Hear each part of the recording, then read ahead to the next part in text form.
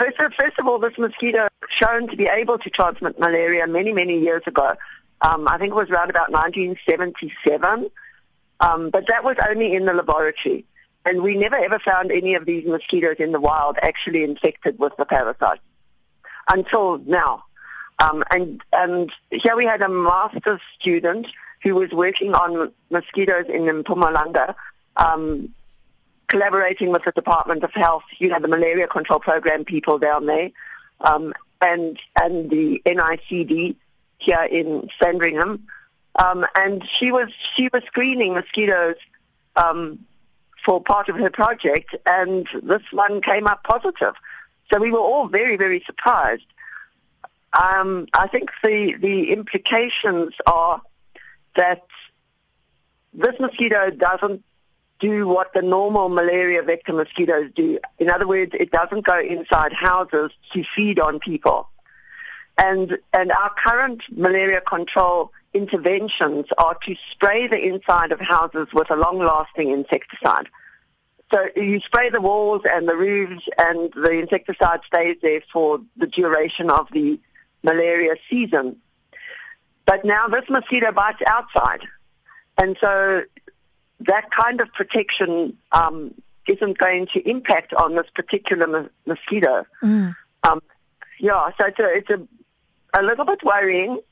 The fact that the Department of Health have been screening for mosquitoes, all these mosquitoes for years, and we've never found that infected before.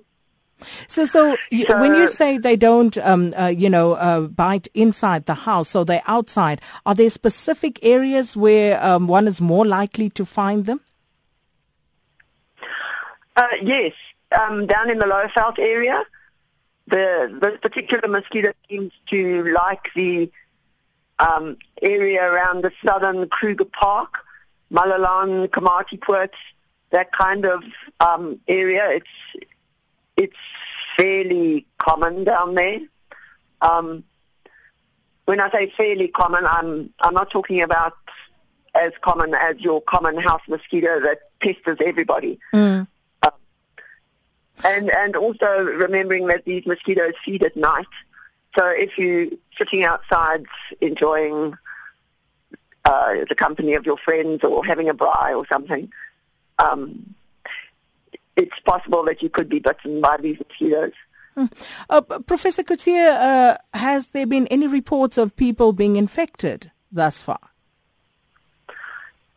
As far as I know, the malaria figures have increased in February because of the rains, which is what we expect anyway at this time of the year. It's our peak malaria transmission season, so we expect to see the malaria cases going up.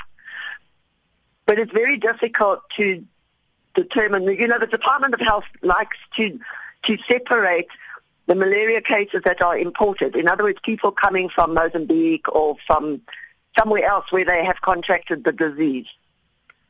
And separating that from people that have never traveled anywhere and therefore must have got their malaria where they live. And those are called local cases. So it will be possible to see whether there's an increase in the local cases as well at this time, which, again, we expect to see that sort of thing because of the increase in the mosquito populations and the rainfall, and it's nice and warm, and the Mozzies just love it, so...